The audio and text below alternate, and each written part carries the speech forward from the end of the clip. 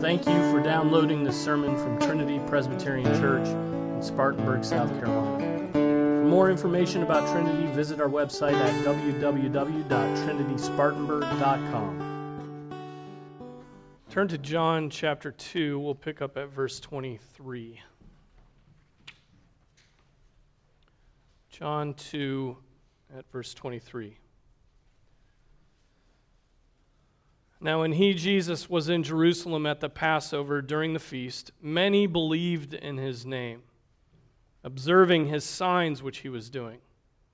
But Jesus on his part was not entrusting himself to them, for he knew all men, and because he did not need anyone to testify concerning man, for he himself knew what was in man.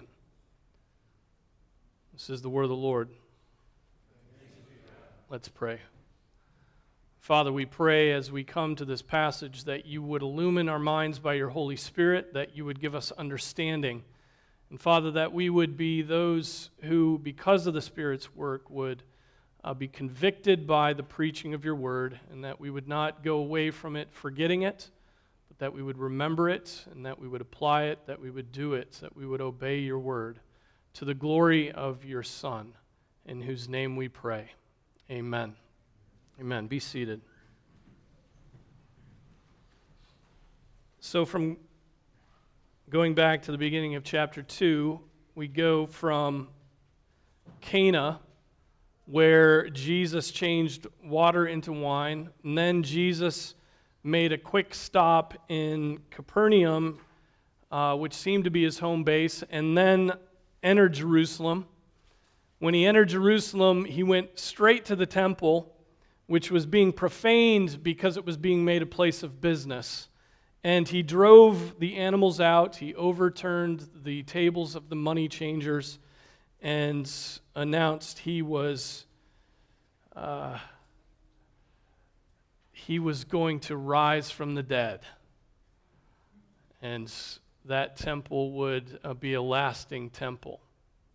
Right? So there was some bad economics going on, and they were not giving glory to God in the exchange of money and goods. All of this in the first few days of his public ministry. Right now, today we take up the Holy Spirit's brief explanation here in these 3 verses of what is happening in Jerusalem and internally in Jesus' own spirit. Already, notice many believed in his name. Many believed in Jesus' name.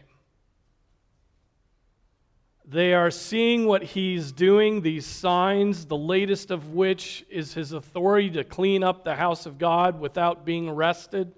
They see Jesus' zeal for his Father's house and for his Father's name, for his Father's glory, and those people are, the text says, believing in his name. Perhaps there were other miracles he did that aren't recorded here for us. We know that all of Jesus' miracles are not recorded for us in the Scriptures. There are many other things he did, of which, if they were written, it would fill up volumes. But people are believing as they see these signs. The question is, were they truly believers? Were they born again? Right? Or did they just have head faith? Did they just have head knowledge of Jesus? Acknowledging that Jesus was extraordinary, but they didn't trust in him for their salvation. A demon faith, we would call it. Right? The rest of the passage seems to argue that they did not truly believe in Jesus, and the reason we know that is because Jesus didn't entrust himself to them. So whatever they had, it wasn't the kind of faith where Jesus would entrust himself to them. Ryle says that these people did not believe in the heart. He says the distinction between intellectual belief, and this is where we're going to settle for a minute, the distinction between intellectual belief and saving belief, and between one degree of saving belief and another, ought to be carefully noticed in Scripture. There is a faith which the devils have, and then a faith which is the gift of God. Ryle is making mention of the book of James when he mentions the faith of devils. Right? James 2:9, you believe that God is one, you do well. The demons also believe and shudder.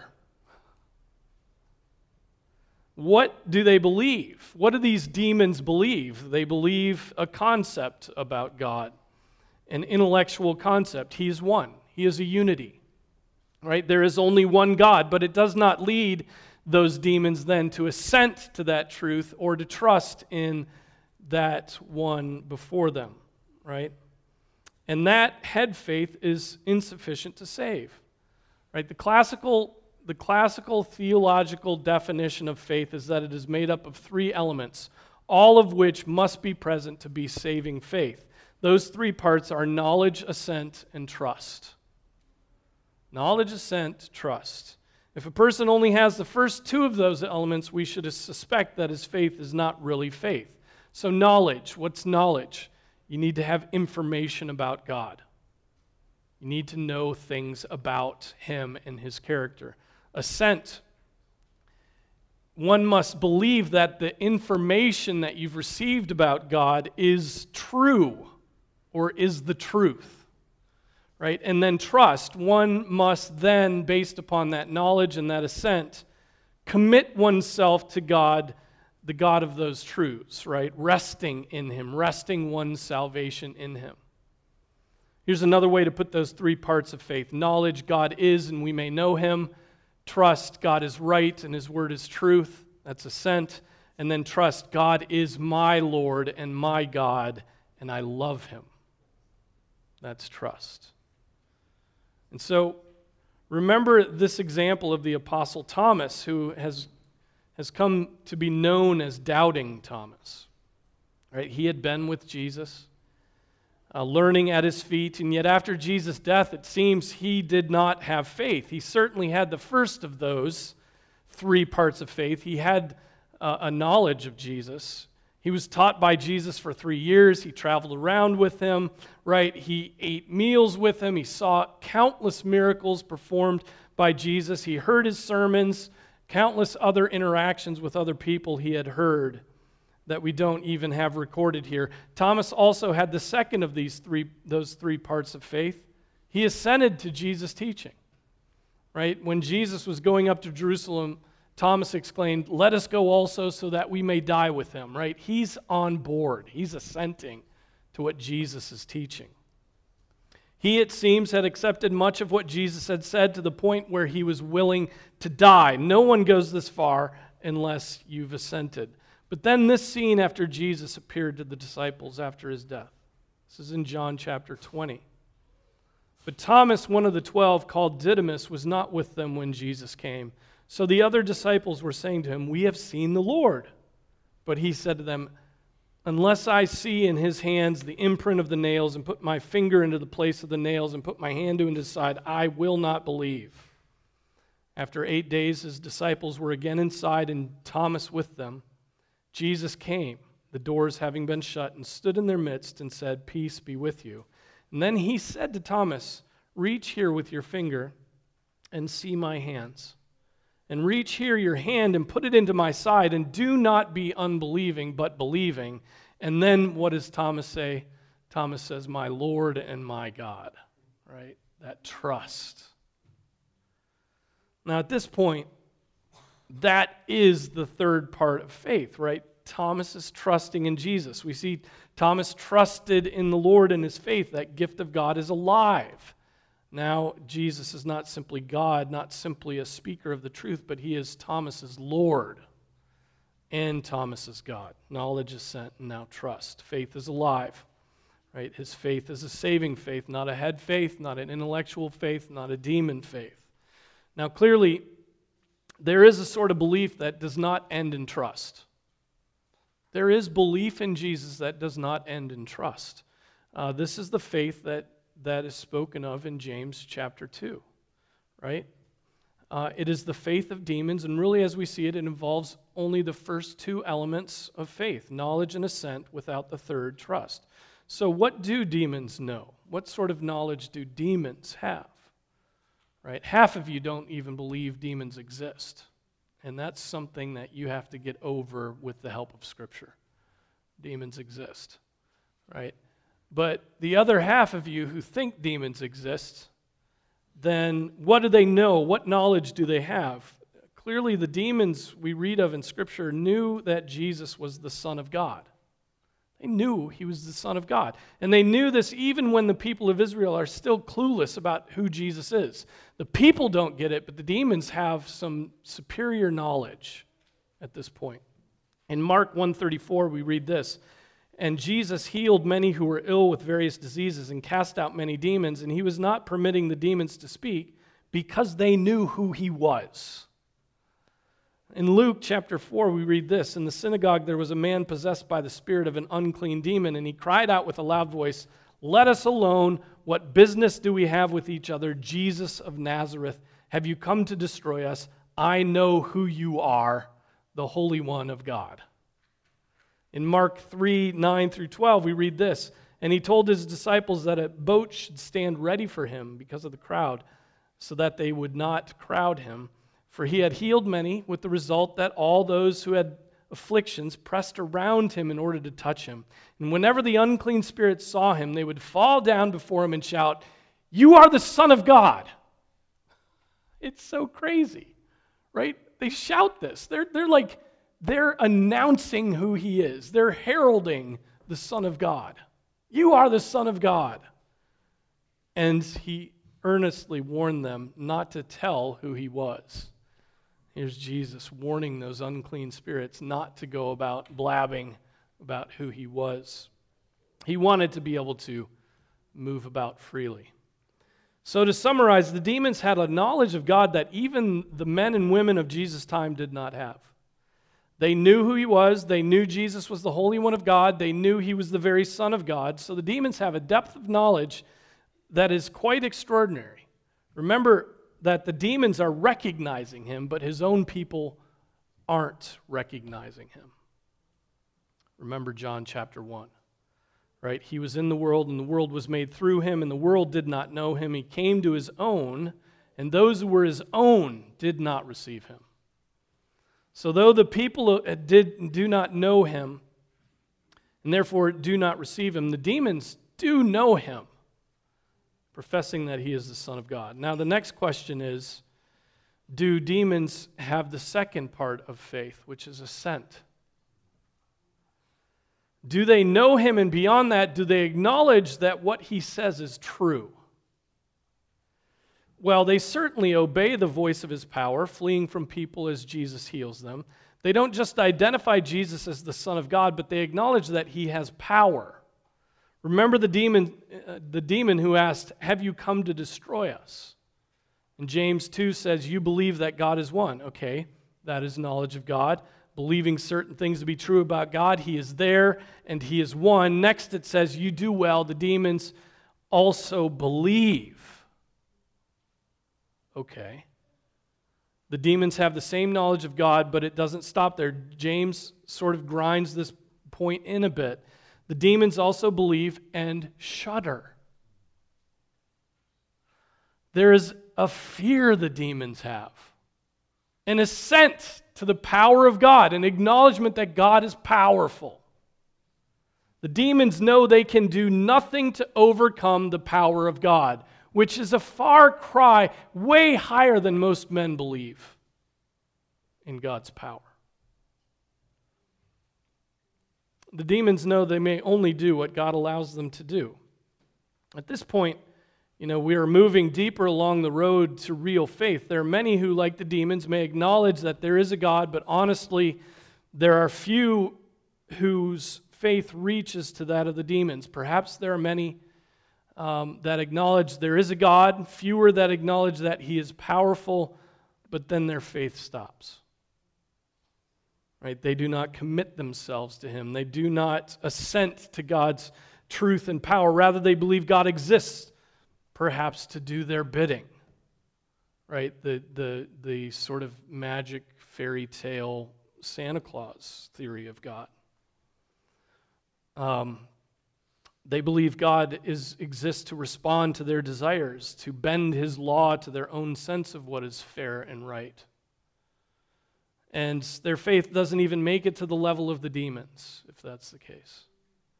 Right? This is the faith of the man or woman who says, "My God wouldn't send anybody to hell."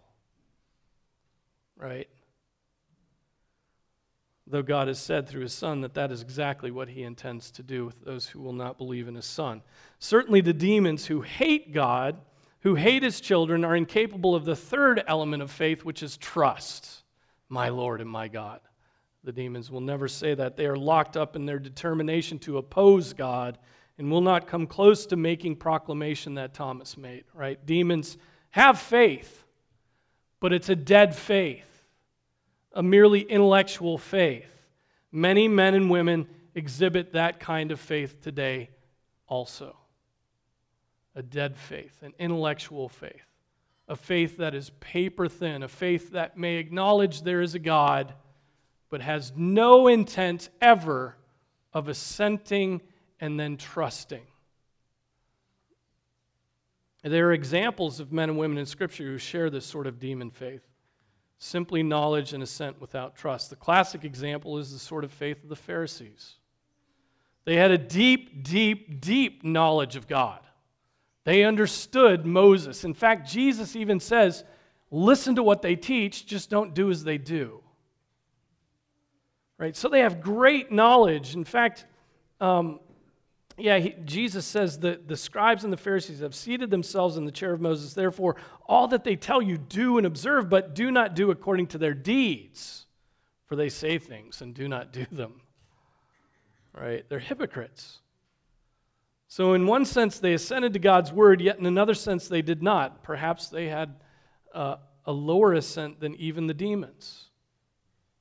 The following passage speaks to their unwillingness to believe God. John 8. So Jesus was saying to those Jews who had believed him, if you continue in my word, then you are truly my disciples, and you will know the truth, and the truth will make you free. And they answered him, we are Abraham's descendants, and have never yet been enslaved to anyone. How is it that you say you will become free? And Jesus answered them, truly, truly, I say to you, everyone who commits sin is the slave of sin. The slave does not remain in the house forever. The son does remain forever. So if the Son makes you free, you will be free indeed. I know that you are Abraham's descendants, yet you will seek to kill me, because my word has no place in you. I speak the things which I have seen with my Father. Therefore you also do the things which you heard from your father. And they answered and said to him, Abraham is our father. Abraham is our father. Right? And Jesus said to them, if you are Abraham's children, then do the deeds of Abraham. But as it is, you are seeking to kill me, a man who has told you the truth, which I heard from God. This Abraham did not do. You are doing the deeds of your father. And they said to him, we were not born of fornication. We have one Father, God. And Jesus said to them, if God were your father, what does he say next? You would love me. For I proceeded forth and have come from God, for I have not even come on my own initiative, but he sent me. Why do you not understand what I am saying? It is because you cannot hear my word. You are of your father, the devil, and you want to do the desires of your father. He was a murderer from the beginning and does not stand in the truth, because there is no truth in him. Wherever he speaks a lie, he speaks from his own nature, for he is a liar and the father of lies. But because I speak the truth, you do not believe me? Which one of you convicts me of sin? If I speak truth, why do you not believe me? He who is of God hears the words of God. For this reason, you do not hear them, because you are not of God.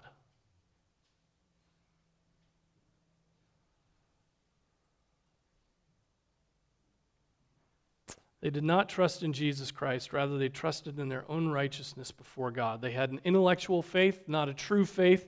The Pharisees had superior knowledge of God, but no real faith. They neither fully assented to God's word, nor did they ever put their trust in Jesus Christ, declaring him Lord. If they had done that, they would have loved him, and in loving him, they would have obeyed him. So the Pharisees are one classic example of a half faith, of a dead faith, a demon faith. Then there's this striking passage in Matthew chapter 7. It goes beyond the world of the Pharisees and hits very close to home.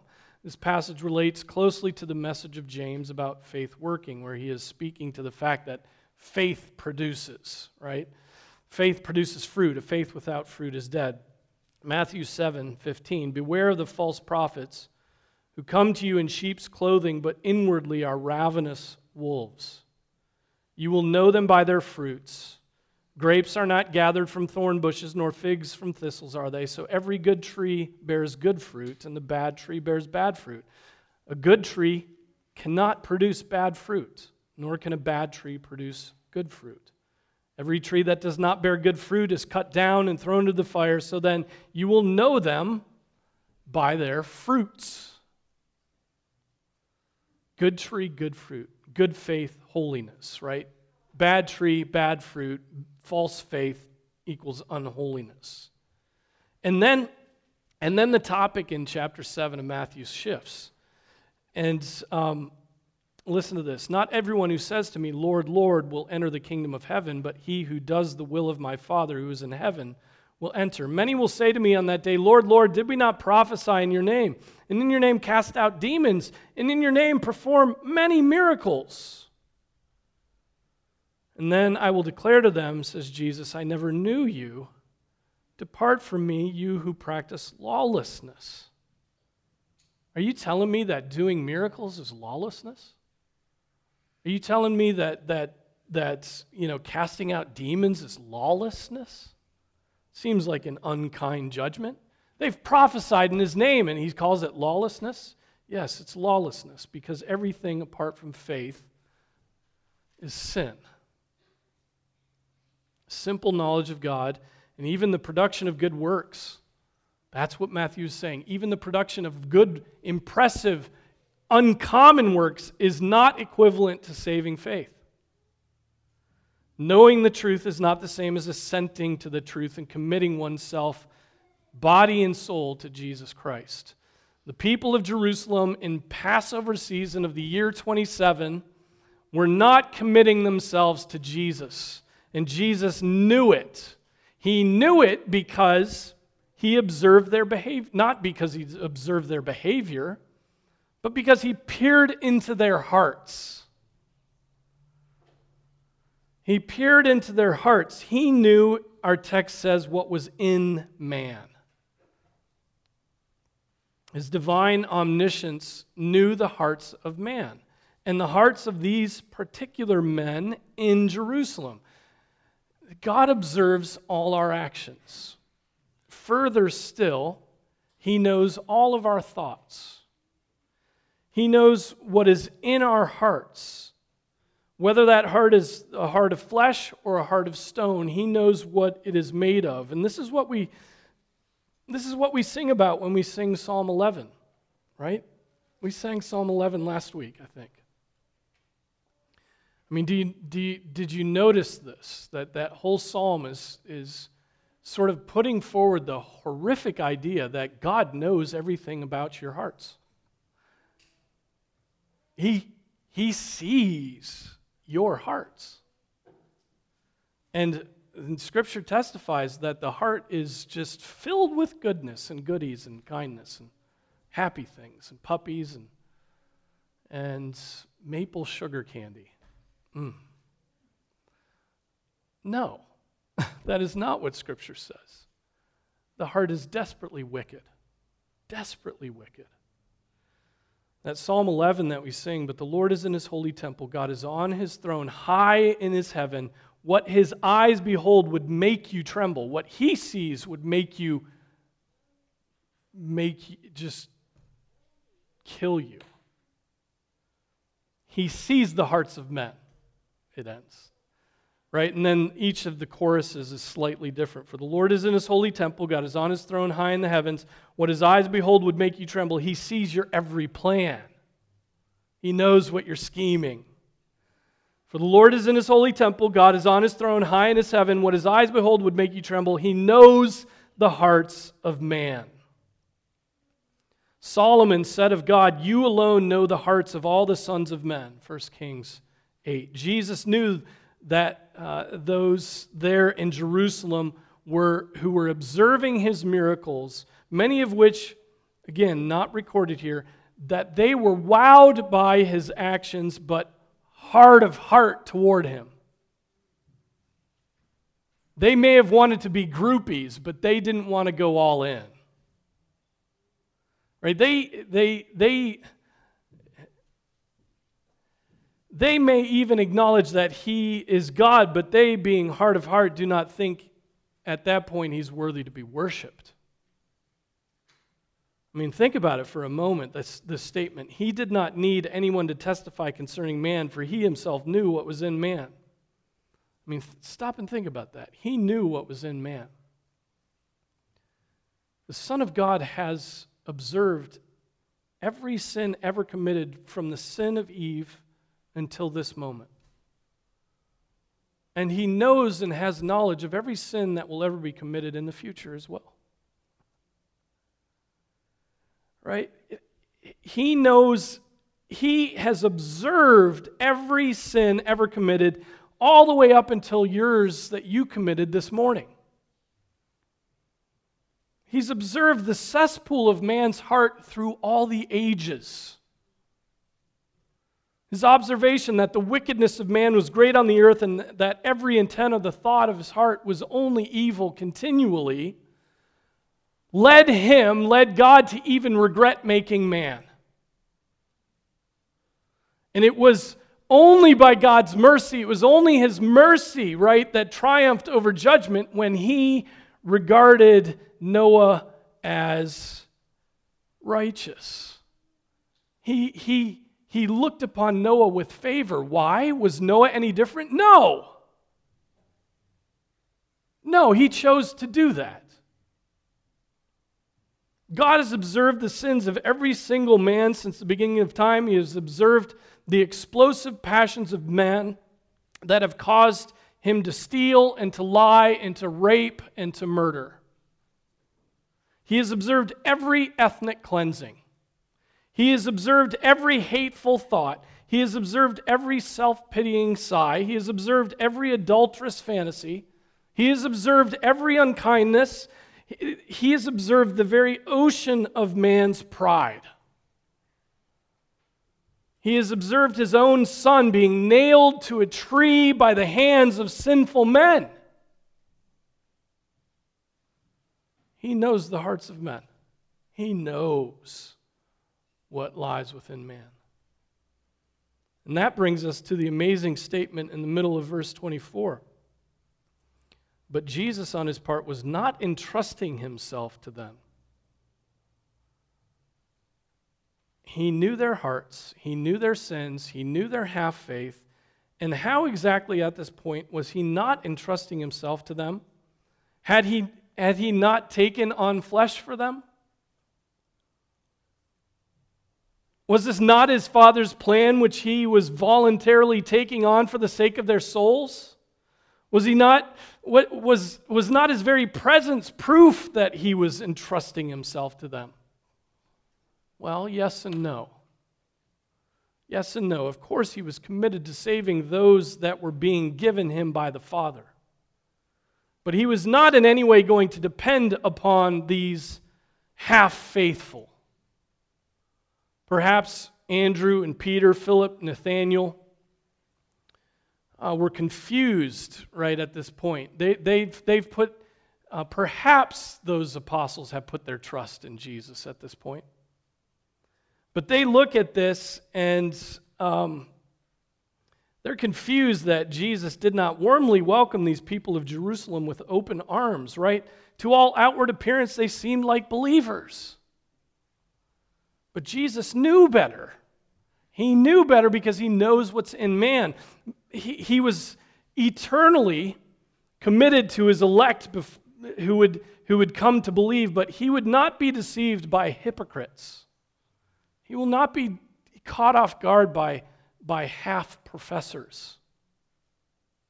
He knows those of you who are quarter, half, or three-quarter professors who have not put your trust in Jesus Christ.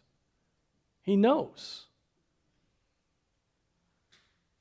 And he knew their hearts in Jerusalem on that day. Ryle says, Ryle says, they may wear a cloak of religion and appear like whited sepulchres, beautiful in the eyes of men, but the eyes of Christ see their inward rottenness, and the judgment of Christ will surely overtake them, except they repent.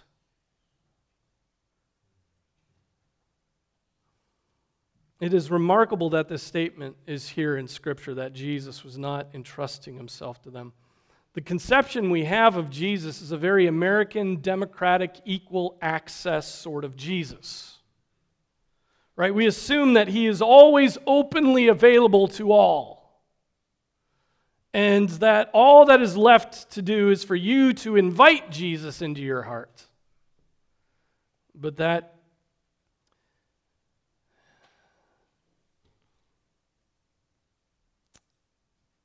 he always and must respond to such an invitation is pride. But do not take away the absolute necessity of God to give the new birth, right? Where does chapter 3 go? I mean, it's clear that there's a flow here. Chapter 3 is about the new birth.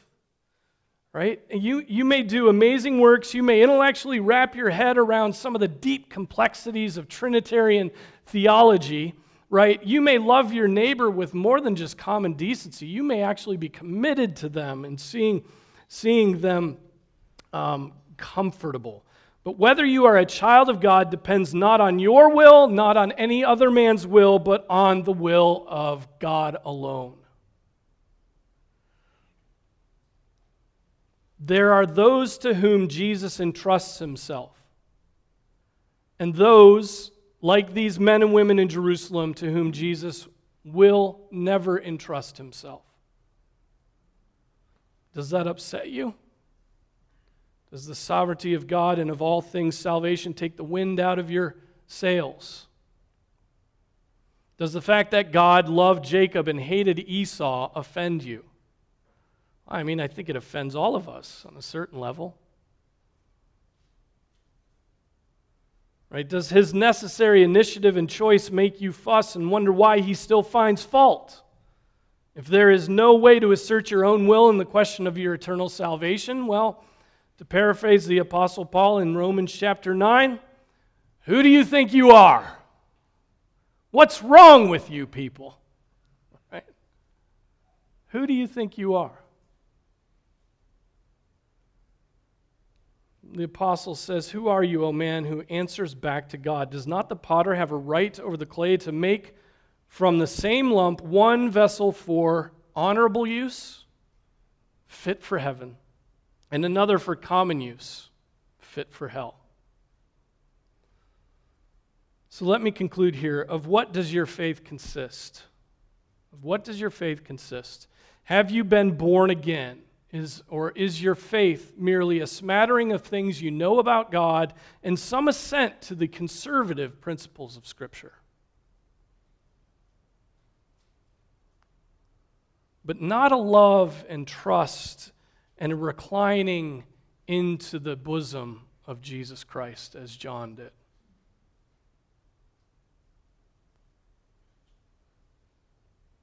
If it is only the first two things, then you may not be born again. And stop deluding yourself. If you don't have a warmth of heart toward God, stop deluding yourself. You may not be born again. Do not then put off trusting in Jesus Christ for your salvation. Don't put it off. Today is the day. You should do that. Civility or intellectual ability or kindness or political positions or education are insufficient for salvation. Stop holding yourself aloof and distant from God like a scientist making observations about a spider. Rather, honor God as God, right? And give him thanks. Do not treat him as an abstract power. Treat him as a loving father who has you as the apple of his eye. Right? Know him, trust him, love him. Those who do so will give evidence that the Spirit has come to live within them. that he has blown about where he pleases and has put the new birth into that man's heart. Is that your heart? Has Christ entrusted himself to you? Last night I was watching, or a couple nights ago, I was watching a live stream of a concert that a few of you attended. Rhonda Vincent and the Rage. She sang a gospel song about the book of life. Just her with her guitar. She introduced the song, giving some of the background, and then at the very end of her remarks, she just very simply said, I hope your name is in the book. I hope your name is in the book. She didn't assume everybody's name was in the book. She was hoping that your name was in the book. Simple enough statement, but profound. She did not, she did not say, I hope you do what you can to make sure your name is written in the book. She said, I hope your name's written in the book. The names written there in God's book were written down from the foundation of the earth. It's published and printed already. It's published and printed. It's been released. Those in that book will be born again. Nonetheless, I remind you who may be wavering, you who have only an intellectual faith, come to Jesus. Come to Jesus. Repent and believe. Come to him. Love the triune God, Father, Son, and Holy Spirit. Here's the full truth. All that the Father gives to me will come to me, and the one who comes to me I will certainly not cast out. See the two sides of that? Come to Jesus. Assent, and then love him. Let's pray. Father, we acknowledge that you are the one true living God. And Father, we thank you that you have been merciful to us because we were dead and blind and miserable and hostile and angry at you. And yet you have birthed us anew. You have given us a heart of flesh. Father, you have been gracious and compassionate, slow to anger, abounding in loving kindness. Oh, Lord, we thank you. And even still, Father, we are ungrateful at times and we sin against you. And you continue to share your mercies with us every morning. We're grateful for that, Father. And Father, I pray for those who may be wavering, who know Jesus as just on an informational level. Lord, I pray that your Holy Spirit would work in their hearts and they may truly believe, that they would have eyes to see and ears to hear your word, and they would see you through the word. That they would know in their heart by the work of the Spirit that they are children of God. That there would be a difference, that there would be a living faith, that there would be then an ability to overcome sin by the power of the Spirit. Father, I pray that you would grant those with still hard hearts, soft hearts. Pray that they would acknowledge you, that they would love you, that they would speak about you, that they would think about you, that they would pursue you in your word, that they would pray to you, that they would fellowship and meditate on you, that they would have that every one of their thoughts when they wake up in the morning to when they go to bed would be about you. That their minds would be taken off the world and put on things above, where Jesus lives and reigns. I pray that they would see that this world is a spiritual world, not just a world of atoms and protons and neutrons. And Father, I pray that you would work in all of our hearts, that we truly would walk in a manner worthy of our Savior, that our love for you would only increase. And Father, we pray now as you taught your disciples to pray. Our Father who is in heaven, hallowed be your name, your kingdom come. Your will be done on earth as it is in heaven. Give us this day our daily bread, and forgive us our debts as we forgive our debtors. And lead us not into temptation, but deliver us from evil. Yours is the kingdom and the power and the glory forever. Amen.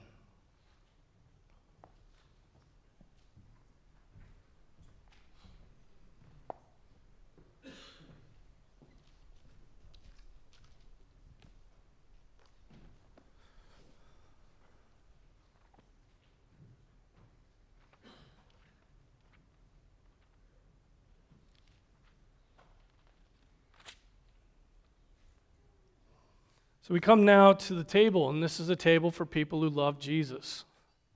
This is the table not for those who have intellectual knowledge about Jesus or those who think he's powerful, but those who love him, those who know him, those who have been born again. It's for those who have been baptized, right? If you haven't been baptized, then this table is not yet for you. This is also a table for those who are members of a church or who are seriously pursuing membership in a church. And we think that's important because to come to the table, it requires examination, and elders help you do the work of examination. That is one of their main tasks. And so those things must be true. And then also coming to this table, as I'm about to read in 1 Corinthians 11, we see that you must come to this table having examined yourself. Right? An examination. There's examination work that we do ahead of time.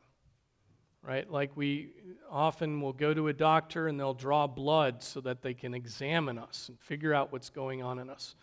As Christians, we're to examine our spiritual lives. We're to examine ourselves and see, okay, I was an absolute jerk to my wife this week. I treated my kids poorly. I lusted for images on this computer screen. I was unkind to strangers.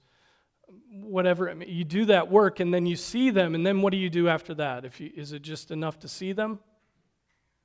No, you confess them. And how do we confess our sins before God? We just tell him exactly what we've done. He wants to hear about our sins as he describes them, not as we think about them. And so be honest in your repentance. This is what I did, Father. It was wrong of me. Don't use euphemisms with God. Don't try, he knows. He knows your heart. And then you do that, and then God says, okay, my son, sin no more, and believe in my son. Love my son. Come to my son for the forgiveness of your sins. And then wonderfully, he provides us with this meal where by the Spirit, by the power of the Spirit, we feast upon the body and blood of Jesus Christ spiritually. We feast upon it. It's a means of grace. It builds us up. But only, right, if we've done the work of self-examination. If we haven't done that, then this meal does something else. This meal then reaps judgment upon you. Right? So if you come to this table without faith, and you come to this table having just blown off self-examination, well then you could rightly be eating judgment upon yourself. Let me read it to you so you don't take my word for it, you take the Lord's word for it. For I received from the Lord that which I also delivered to you, that the Lord Jesus, in the night in which he was betrayed, took bread. And when he had given thanks, he broke it and said, "This is my body which is for you. Do this in remembrance of me." In the same way, he took the cup also after supper, saying, "This cup is the new covenant in my blood. Do this as often as you drink it in remembrance of me. For as often as you eat this bread and drink the cup, you proclaim the Lord's death until he comes. Therefore, whoever eats the bread or drinks the cup of the Lord in an unworthy manner shall be guilty of the body and the blood of the Lord. But a man must examine himself, and in so doing he is to eat of the bread and drink of the cup. For he who eats and drinks judgment to himself, if he does not judge the body rightly. For this reason many among you are weak and sick, and a number sleep. But if we judged ourselves rightly, we would not be judged. But when we are judged, we are disciplined by the Lord, so that we will not be condemned along with the world. It's all there. It's all there. So if you've done the work of self-examination, if Jesus is precious to you, if he's the pearl of great price, then come to this table and be fed and be refreshed and trust in the Lord. Let's pray. Our Father, we thank you for this fellowship meal with you. We thank you that it has been made possible by the humiliating work of Jesus upon the cross, where his body was broken and his blood was shed.